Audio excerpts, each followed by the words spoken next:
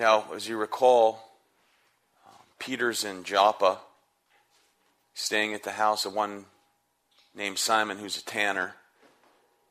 He was up on the rooftop, received a vision from the Lord, fell into a trance, saw this vision. It was around lunchtime, probably smelled the food. He sees this vision of this great white sheet descending out of heaven, and on it are all kinds of animals, creeping things, and which has very significant meaning.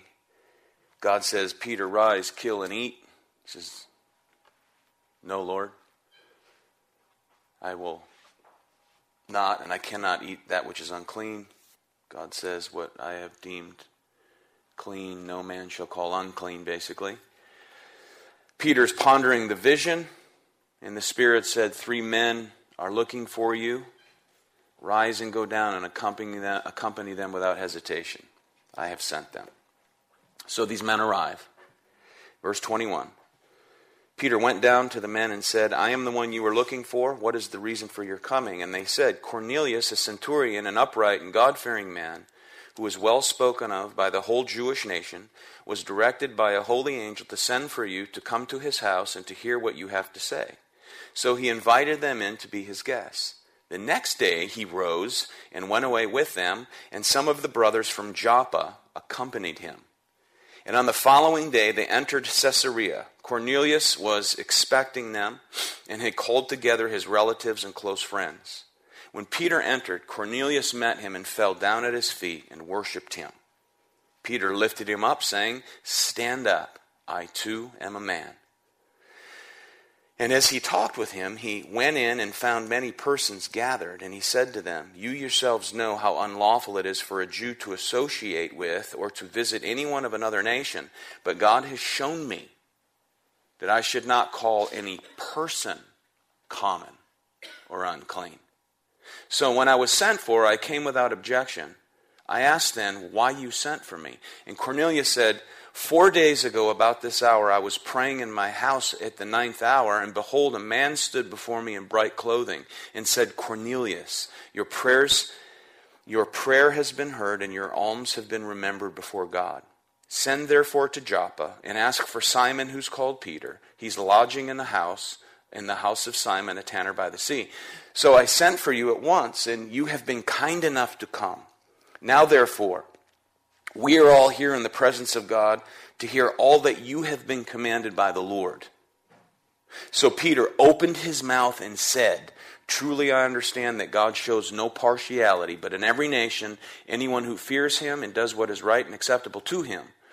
As for the word that he sent to Israel, preaching the good news of peace through Jesus Christ, he is Lord of all. You yourselves know what happened throughout all Judea, beginning from Galilee after the baptism that John proclaimed, how God anointed Jesus of Nazareth with the Holy Spirit and with power. He went about doing good and healing all who were oppressed by the devil, for God was with him. And we are witnesses of all that he did, both in the country of the Jews and in Jerusalem. They put him to death by hanging him on a tree. But God raised him up on the 3rd day and made him to appear, not to all the people, but to us who had been chosen by God as witnesses, who ate and drank with him after he rose from the dead. And he commanded us to preach to the people and to testify that he's the one appointed by God to judge the living and the dead. To him all the prophets bear witness that everyone who believes in him receives forgiveness of sins through his name. That's how you preach the gospel right there. It's a perfect pattern in preaching the gospel. So let's pray and we'll take a look at this. Heavenly Father, thank you for my beloved brothers and sisters here this morning. We together in one accord, Lord, from our hearts are thankful to you for your sovereign grace and mercy shown to us, granting us the ability to believe by the resident presence and power of your Holy Spirit. We thank you for your word. We thank you for the study of it, and we pray that you would increase, Lord, within us a greater knowledge and understanding of you, the Holy One, and how you have worked throughout redemptive history and continue to work for your glory and the good of your people, chosen before the foundation of the earth. In Christ's name we pray. Amen. All right, now we met Cornelius last time. He's a Gentile centurion. He's a Roman soldier. He's a senior officer in the Roman army. He would oversee 100 soldiers. And the scripture says he's a God-fearer. If you look back at verse 2, it says he was a devout man who feared God with all his household, gave alms generously to the people, and prayed continually to God. Okay, which means this is a religious and pious man. He was genuinely religious. And he feared the one true God. In case you've forgotten, there was three kinds of Gentiles in the mind of the Jews of the first century. The first was your everyday run-of-the-mill Gentile, typical pagan. The second were Gentiles that were God-fearers, such as this man. And the third were Gentile proselytes who actually converted to Judaism, and they adhered to the traditions and the festivals and the sign of the covenant, which was circumcision. But this man was not a full proselyte. He was a God-fearer. He feared the one true God. He feared Yahweh and believed him to be the one true God. And the Holy Spirit here now is about to bring greater and fuller truth to this Cornelius. And while he's in the midst of doing this work, he's also doing a work in Peter the messenger, his apostle. He's doing a work on both ends. And isn't that not the case with our Lord to this day? He does a work in his servants continually, as he's doing a work in those who are his elect, who will become converted in due time. And when the message is meshed in the providence of God to the mind and the heart of the recipient, God has prepared both. And it's an amazing thing to witness and to be part of. So Peter's going to bring the gospel to the senior Roman soldier, two prepared men by the work of the Holy Spirit.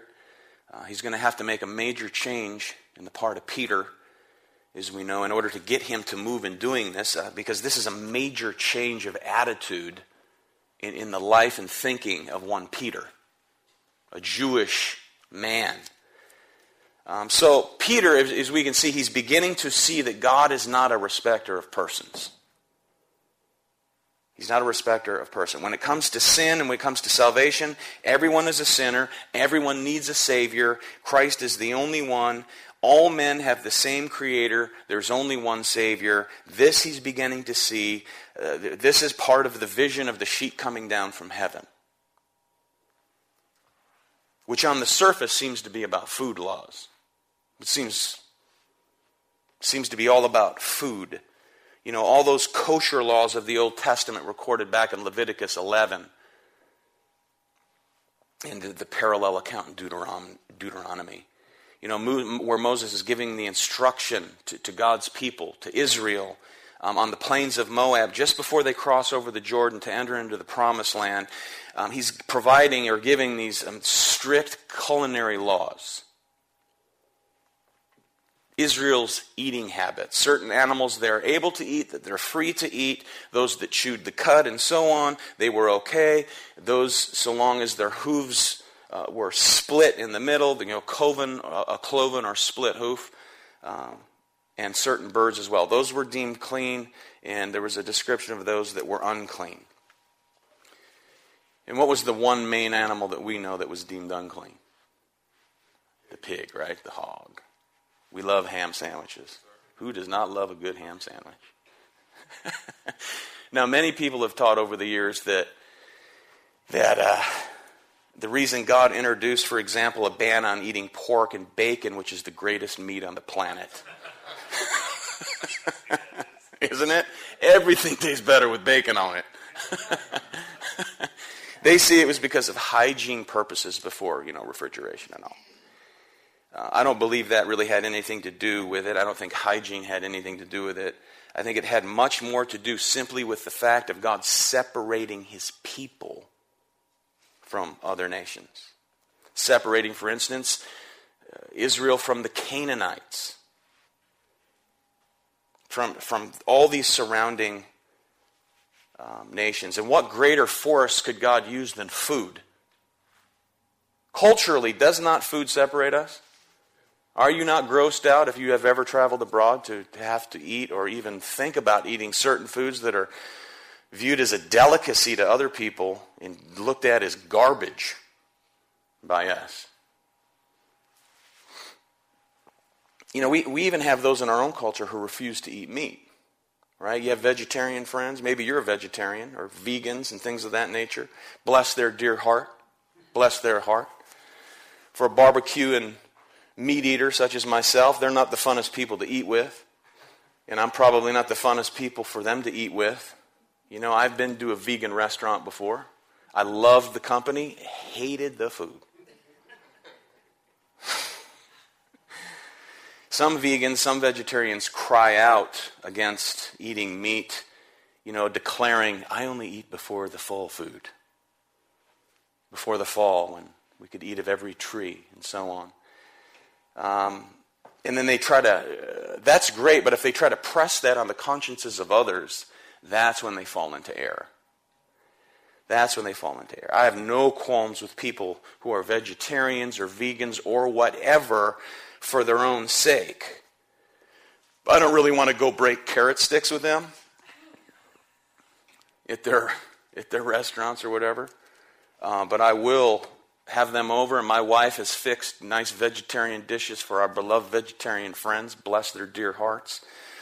But to lay that imposition on the conscience of others, saying, you should only eat before the fall food, that you're going to have a problem with that, because they're actually then imposing something upon the conscience of Jesus, who ate the Passover roasted lamb.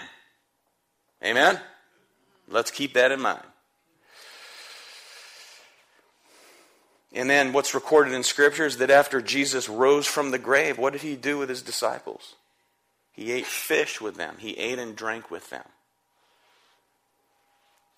So Peter, a Jew, all that to say, just to draw a little picture here. Here's Peter, this kosher-abiding Jew, who's been instructed to go to the home of Cornelius, a Roman soldier, not just a Gentile, but a Roman soldier. They hated Gentiles. They hated imperial Rome and everything it stood for. So you would naturally hate anyone associated with the military. He's ordered by the Lord to travel to this man's home, which would result in eating food together. We get the picture here, amen? Unheard of for any Jew to associate in such a manner with an unclean Gentile, to whom they referred to as dogs. As dogs. As I said last time, we're familiar with anti-Semitism in our time, right? People who just hate Jews because people are Jews. But back in this day, the script was flipped, and Peter and other Jews, the majority of Israel, couldn't stand Gentiles. So here now, Peter's received this vision, and he's understanding that this vision of food has much more to do with people than it does food. And we see that in verse 28. Notice. He said to them, you yourselves know how unlawful it is for a Jew to associate with or visit anyone of another nation. Notice what he said. But God has shown me that I should not call any person common or unclean. Okay? He uses food and the vision as a representation of deeming people as clean, and they can only be clean one way, and it's by the shrouded white sheet of righteousness given to us by God himself through Christ. So Peter is beginning to see himself as one who is unclean. See this? This is amazing. He sees himself as one of those creeping things on the sheet, in just as much need for grace as a Gentile.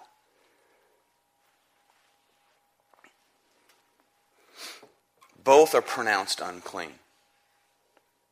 And both can only be pronounced as clean by the sheer grace of God alone. Okay, that's the gospel, amen? That's the gospel. So the separation now has become unification by way of the work and worth of Jesus Christ. And this is the message that is to go out to the utter ends of the earth. So think about it. To a Jew, to take the gospel to the utter ends of the earth is to go preach to Gentiles. And that's what we've been seeing take place in Acts. So Peter himself is just starting to realize the mystery that's been revealed. which Paul will provide more clarity of, like in his epistles later on. In Ephesians 2, for instance, verse 14, "For he himself is our peace, who has made us both one, has broken down in his flesh the dividing wall of hostility, by abolishing the law of commandments and ordinances, that he might create in himself one new man in the place of two, so making peace, and might reconcile us both to God in one body through the cross, thereby killing the hostility. And he came and preached peace to you who were far off, and peace to those who were near." Both need the gospel. Those who were near were Israel. Those who were far off were Gentiles. They now, through Christ, have become one. For through him we both have access in one Spirit to the Father. Just that text alone absolutely destroys a two-covenant theology that God saves people through faith in Christ, but Jews are going to get in because they're Jews. That's a bunch of nonsense. Amen? So, here now, back in the account, Peter and his entourage set out north along the coastal road of Caesarea. A group made up of 10. You have 3 from Cornelius' house, right? 1 of his soldiers and 2 of his servants. You have Peter, and then you have 6 brothers in the Lord that travel together. And it's not in this account. We learn that there were 6 when we get to chapter 11. Chapter 11 verse 12 tells us that there were 6. So there's 10 altogether. And then notice verse 23. "So the next day he rose and went away with them. And some of the brothers from Joppa accompanied him. And on the following day they entered Caesarea. Cornelius was expecting them and had called together his relatives and close friends." So imagine all this anticipation. Cornelius had a vision a few days prior from an angel, a message. He sends his servant and a soldier. So they're waiting. They're just waiting. So here they see him coming down the road. Imagine. Calls together his relatives and friends. And then verse 25, when Peter entered, Cornelius met him and fell down at his feet and worshipped him. But Peter lifted him up, saying, "Stand up, I too am a man." And as he talked with him, he went in and found many persons gathered. And he said to them, "You yourselves know how unlawful it is for a Jew to associate with or to visit anyone of another nation. But God has shown me that I should not call any person common or unclean. So when I was sent for, I came without objection. I asked then why you sent for me." Now notice here the humility of Cornelius. Now, in this matter of bowing down to him, it's totally understandable. Totally. But totally inappropriate. Right? Understandable, but inappropriate. We would have probably done the exact same thing. Okay, you're a Gentile. All you know is Yahweh, about this one true God. You don't know the covenant relationship. You don't understand, that only he is to be bowed down to. Imagine, though, Cornelius, having heard about Peter raising Dorcas from the dead. So this brother walks into the house, and on your face you go. Okay, you know no better at this time. We'd have done the same thing. But every time we see this kind of thing happen in Scripture, it happened to Paul. Here it happened to Peter. It happened to angels, which is even more understandable because about their radiant, the glory of God reflecting off of them. It would be frightening. And there's one place to go, on your face. But in every account, guys like Peter and Paul said, "Don't do that. I, like you, am a man." And even the angels in the revelation of Jesus Christ said, "Don't do that. Get up." So he says here, "Stand up, I too am a man." But the only person we see in Scripture who actually receives worship is Jesus. He never says, "Don't do that." Everyone who bowed down at the feet of Jesus to worship him, whether it was Peter or Thomas who doubted, and he says, "Thomas, look, my hands, my side," and he said, "My Lord and my God." Jesus did not say, "Don't call me Lord and God." He received the worship because he is Lord and God. So this is understandable, but It's always to be corrected. Amen? So Jesus is rightly to be worshipped because he's God incarnate. Whether in heaven or whether when he was on earth, he received worship because worship was due to him. So, when I was sent for, Peter says, I came without objection. I asked then, why did you send for me? Cornelius said, verse 30, 4 days ago about this hour, I was praying in my house at the 9th hour. And behold, a man stood before me in bright clothing and said, Cornelius, your prayer has been heard and your alms have been remembered before God. Send therefore to Joppa. Ask for Simon who's called Peter. He's lodging in the house of Simon, a tanner by the sea. So I sent for you at once, and you have been kind enough to come. Now therefore, we are all here in the presence of God to hear all that you have been commanded by the Lord. Recognizing him as a messenger. A messenger. So in addition to all these happenings, Peter knows that there's no true faith apart from the what? The Word. Faith comes by hearing. Hearing by the Word of God. Hearing by the words of Christ. So when he arrives at Cornelius' house, he begins to preach. Notice, he arrives and then, next verse 34, he opened his mouth and said. So opening mouth means he's about ready to preach. He's about ready to preach the good news, verse 36. Good news. The word is euangelion. It literally means good news. Translated gospel. Gospel, which means good news. You know, people often say, hey, I shared the gospel.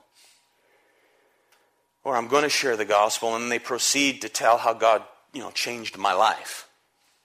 They talk about God changed my life, radically opened my eyes. They'll say, he changed my life, Jesus loves you, he has a plan for your life. But that's not the gospel. That's a result of the gospel. But that's not the gospel. Because the content of the gospel, the content of the glorious gospel, it has nothing to do with me. It has nothing to do with you. We are recipients of the gospel. And that makes the entire focus on the person and work and the worth, that is, of Jesus. The gospel. Now, it's interesting that Peter obviously assumes that this man and his family know about Jesus of Nazareth, who is the Christ. They know something of the things that happened to Jesus. He understands here that they understand something about the historical facts of Jesus of Nazareth, the Christ who's Lord of all. In verse 32, he says, truly I understand God shows no partiality. Yeah, that's a statement about the essence of God's nature. In other words, God is impartial. He is no respecter of persons. He has no favorites. He doesn't favor people who accomplish certain things on this big blue marble, amen? So that means that God initially judges everyone the same without respect for what they do or who they are down here. So the whole world as unbelievers, John 3:18 is already what? Condemned. Equally condemned for not believing in the one and only Son of God. The unique Son of God. Has nothing to do with social or economic status. Nothing qualifies a person in and of himself or herself. And that's what we're reminded of in 1 Peter 1:16. God says, you shall be holy, for I am what? Holy. The standard is utter, absolute holiness. That's the standard. You want to go to heaven when you die? Then you have to be perfectly holy. You're whole from the womb to the tomb. Sinless. The problem is, because of our innate nature, our innate depravity, no one meets the standard. That's the bad news. That's why there's good news. Amen? Amen. Can't understand the good news unless you understand the bad. So in verse 17, Peter says, he judges impartially according to each man's work. Your work has failed because God, his demand is utter perfection. Your work must be perfect. Your life, your thoughts, inward thoughts, outward deeds, everything must be perfect, flawless, sinless. And you fail. So therefore, no sinner can escape that judgment. No sinner can escape the justice of God. And they'll never stand because of any privilege, any achievement, or any accomplishment in this life. Colossians 3:25 says this, he who does wrong will receive the consequences of the wrong which he has done, and that without partiality. So the playing field is level. The standard's the same. Therefore, entry is the same. There's a door, and it's very narrow. There's a gate. It's a turnstile, if you will, where one person goes in at a time. There's no room for extra baggage to be brought in. Amen? It's not the turnstile plus some junk I got in my bag, that my philosophies of what I think God is like and all this nonsense. The way is straight. The way is narrow. The road is difficult, Jesus said. But there's another way too. There's two ways in an attempt to get to God. One broad and one narrow. Amen? Very few are on the narrow way. Numerous people are on the broad way. And that broad way leads to one place. They think it leads to God, but it leads to hell, destruction. The narrow gate, the narrow way, the difficult way, that turnstile where one comes in one at a time by faith and trust solely in the work and worth of Christ is very narrow. And it's only in him that one is accepted. That's it. So the Bible's clear. All have sinned. All have fallen short of the glory of God. The wages of sin is death. And then the big but. But the gift of God is eternal life in Christ Jesus. No one. Romans 3. No one understands. No one does right. Amen? There's no one good, no not one. Peter's starting to understand he's part of the group. Amen? A Jew. He was no boy. I think he was a little older than like John, who was probably young, 17, 18, whatever he was, 19, 20. It seems that way anyhow. He realizes, man, we all have the same problem. And there's only one solution to the problem. And it's the one I've just opened my mouth to proclaim. It's Jesus of Nazareth, who is the Christ. He is the promised Messiah of Israel. And anyone who wants to be an Israelite must be in true Israel. It's Jesus. Amen? Amen. He is the vine. He is the temple. He is the true Jew. He is true Israel. So if you want to be a true Jew, you have to be in the true Jew, it's Jesus Christ. So you all are really true Jews. Compared to, not to cut anyone down, but this is a Jewish school next door. You have rabbis, you have yarmulkes, you have tassels, all that represents stuff. They're not true Jews. Not all Israel is true Israel. You have to be in the true Israelite, Jesus Christ. So, here an ethnic Jew brings the only salvific message to this Gentile soldier. And he opens his mouth and he preaches. Verse 35. Actually, verse 34, I understand God shows no partiality. Verse 35, but in every nation, notice, every nation, anyone who fears him and does what is right and acceptable to him, as for the word that he sent to Israel, right? Preaching the good news of peace through Jesus Christ, he is Lord of all. In every nation, anyone who fears him. In other words, the gospel wasn't just for the Jews. That's what John 3:16 means. God so loved the world that he gave his Son. That has nothing to do with universal atonement, by the way. Amen? Let me get a hear an amen on that one. God so loved the world, not without exception, but without distinction. The gospel wasn't just for the Jews. It was the promise that goes back to Abraham. Through your seed, all the nations of the earth shall be blessed. And we're seeing the full manifestation of it right here.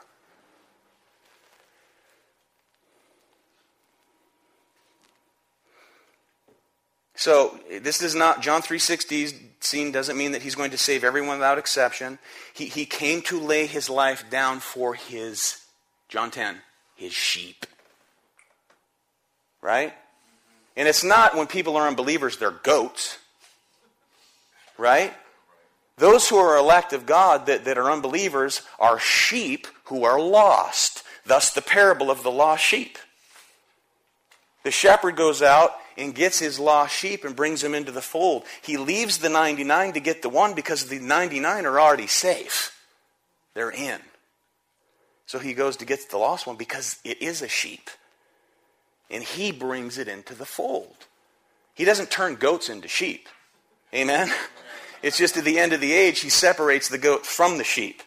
Those who are trying to masquerade as sheep, he separates them because he knows the hearts of everyone and he knows whether they're his or not. I know my sheep hear my voice, and they follow me. This Gentile Roman centurion is one of the sheep of the Lord Jesus Christ.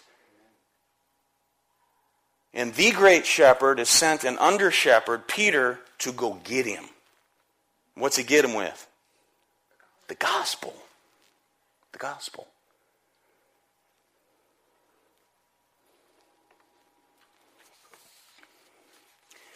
Verse 37, you yourselves know what happened throughout all Judea, from Galilee after the baptism that John proclaimed, how God anointed Jesus of Nazareth with the Holy Spirit and with power.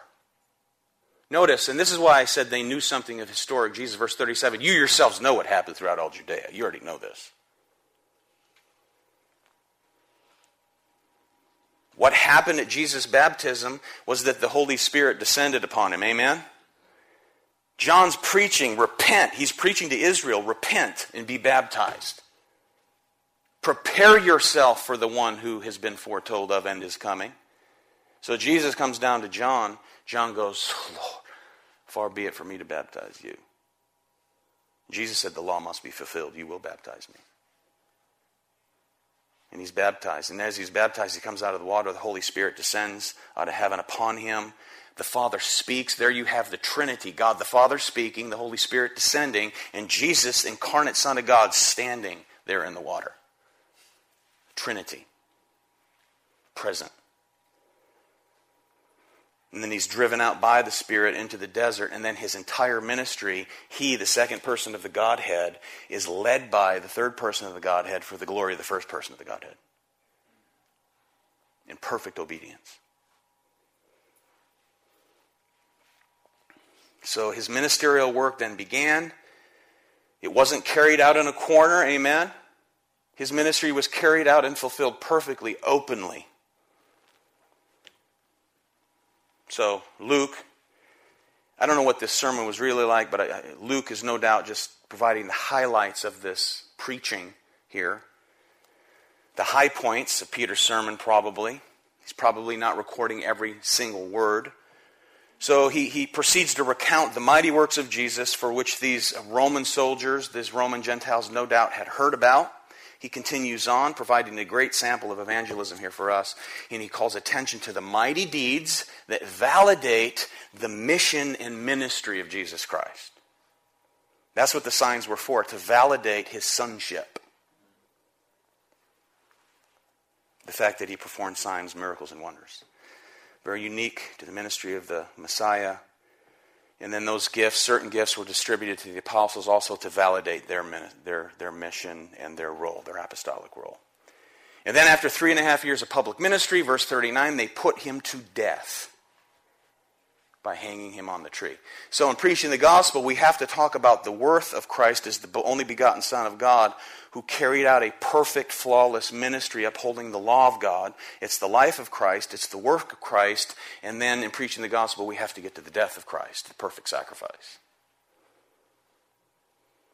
There's no way to preach the good news without getting to the death of Jesus. There's no way to proclaim freedom in Christ by bypassing the bloody cross of Christ. which so many try to do today. Because, it seems barbaric. A bloody cross is so barbaric. It's so ancient. Well, you're not part of the church, madam. If you think, you better straighten your thinking out quickly.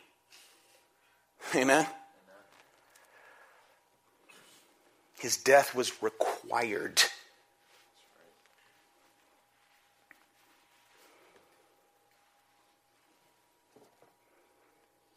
So there you have his life. There you have his ministry. Peter's preaching it. He speaks of his death, rightly regarded.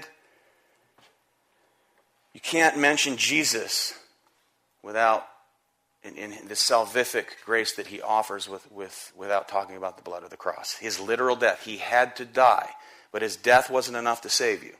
Amen? Right. It wasn't enough to save you. He had to live perfectly for you first. Uphold the law God requires. That's the standard. And then he had to lay his life down because there had to be punishment for your sin, for my sin. That's why he said, no man takes my life, I lay it down freely. I have the power to lay it down and I have the power to raise it up again. Why? Because I'm God. That's why.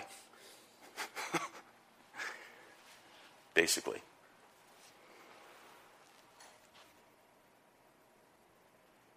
So he preaches it all. And then the atoning death, it's the life and the death in our place that provides our peace with God. Right? When one places their faith and trust in God, the enmity is removed. So he provides for us propitiation. What's that word mean again? Satisfaction. What's satisfied? The wrath of God is satisfied through the death of Christ. The wrath has been satisfied. That's propitiation, which provides expiation, the removal of your sins as far as the east is from the west. And it's interesting that it happens to be in the shape of a cross. Propitiation, expiation. God's wrath is satisfied, and because your sins are atoned for, he removes your sin. You are now declared righteous. It's a legal declaration by the atoning work and worth of our Lord Jesus Christ. Because his blood was holy and sinless, and he had to die. People ask, if Jesus just pricked his finger and just a drop of blood, could he have atoned for my sins because his blood was sinless and holy? Answer is no. A drop wouldn't do it. Why? Because life is in the blood, and his life had to be given. Therefore, his blood had to be shed, laying down his life. And a prick in the finger wouldn't do it. Right? Jesus died in our place, providing peace with God. That's the good news. That's the good news. We now have, as Christians, peace with God. And because we have the peace with God, we have the Holy Spirit, which provides us the peace of God. Peace of God. And that's why we're commanded in a lot of things, because we have the Spirit, do not be anxious. Right? Do not be anxious, but in all things, by prayer and supplication, make your requests be made known to God, and then the peace of God will guard your hearts and minds in Christ Jesus our Lord. Amen? Peace with and peace of. Colossians 2:13 says, having forgiven all our trespasses by canceling the record of debt that stood against us, with its legal demands, this he set aside, nailing it to the cross.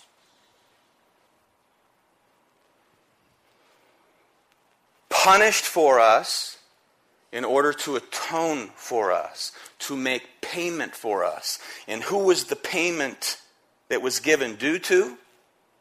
It wasn't the devil. Payment was made to God the Father on our behalf. The only part Satan plays in any of it is that he was defeated through it. That's it. Defeated through the cross. He provides us reconciliation through the cross, adoption through the cross, sonship through the cross, justification through the cross, sanctification through the cross, the promise of glorification by way of the cross. It's all by way of the cross, preceded by his perfect holy life. This is what the brother's preaching. Perfect life, perfect death, those two as well would not be enough. Did you know that his life and death weren't enough to save you? You're like, what? He had to raise from the dead. The ministry of Jesus, the worth of Jesus as the Son of God, and his death in our place could only be validated by a resurrection. Verse 40. But God raised him up on the third day and made him to appear, not to all the people, but to us who had been chosen by God as witnesses, who ate and drank with him after he rose from the dead. There you have. You want to talk about food laws? He ate again. And we'll be eating too. And you won't be getting fat when you do. I don't have a beer belly to deal with. It's not even from beer. It's just from food.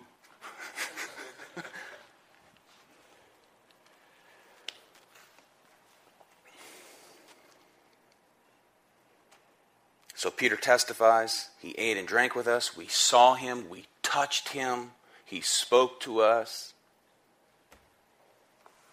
He had a real resurrected body. And then he instructed us to go tell. Amen? Amen. Verse 42, and he commanded us to preach to the people and to testify that he's the one appointed by God to be judge of the living and the dead. To him all the prophets bear witness that everyone who believes in him, notice this, receives forgiveness of sins through his name.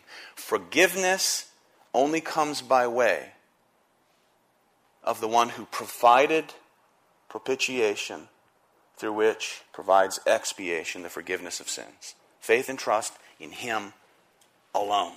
And who's it for? Verse 43, everyone who believes in him. For forgiveness of sins through his name. Jew and Gentile alike, that's the point. That's his point. Everyone, Jew and Gentile alike. A Jew has to just as much believe, Peter is saying, in essence, a Jew just as much has to believe as a Gentile who were far away. Those who were close, who had the oracles of God, the traditions, they had the law, they had it all. They were close, but if they don't believe, they are as far, if not farther away, than a Gentile. And that much more accountable for what they know. So in a few short verses here, we have a wonderful power of example of gospel proclamation. Amen? So preaching any other gospel is to not preach the gospel. Is to not preach the gospel. Okay, Peter's not even finished preaching yet. Notice what happens. We're done. We have 1 minute. He's not even finished with his sermon. And notice the Holy Spirit descends. And notice, he's not one of these TV preacher guys, who's dependent upon flashy stories and all this nonsense. Amen? Verse 44, while Peter was still saying these things, the Holy Spirit fell on all who, what? Heard the word. And believers from among the circumcised who had come with Peter, they were amazed because the gift of the Holy Spirit was poured out even on the Gentiles. For they were hearing them speaking in tongues and extolling God. Then Peter declared. Okay, this is like a mini little Pentecost, isn't it? Only with Gentiles this time. They start speaking in foreign languages that they did not speak. So Peter declared, verse 47, can anyone withhold water for baptizing these people who have received the Holy Spirit just as we have? And he commanded them to be baptized in the name of Jesus Christ, and then they asked him to remain for some days. It's the gospel, isn't it? Amen? Without which, we may as well go home, eat, drink, and be merry, for tomorrow you will die. Go live like everybody else. Have your neat little house with your neat little yard and your neat little cars and your neat little job, and go to work and come home and shut the garage and watch TV. The weekend's coming. We work for the weekend, just like they did in the 80s with that song. Everybody's working for the weekend. And we party on the weekend. We go back to work, and we do it over and over again. Eat, drink, and be as happy as you can because tomorrow you're going to die. Woohoo! And without the gospel, that's all life is. Amen? He's made two one in Christ. Jew and Gentile, one. Through one message, one person, one way to be saved. The gospel. Amen, brothers and sisters? Amen. Lord, we do thank you for our time together this morning. Pray it would be beneficial for all, edifying to all, for the glory of you alone. We pray for service this morning, that you'll impart to me the ability to lead and to proclaim the truth, and your people to come with hearts ready and wanting to hear and to rejoice in the promises provided through Jesus Christ, your Son, our Lord. It's in his name we pray. Amen.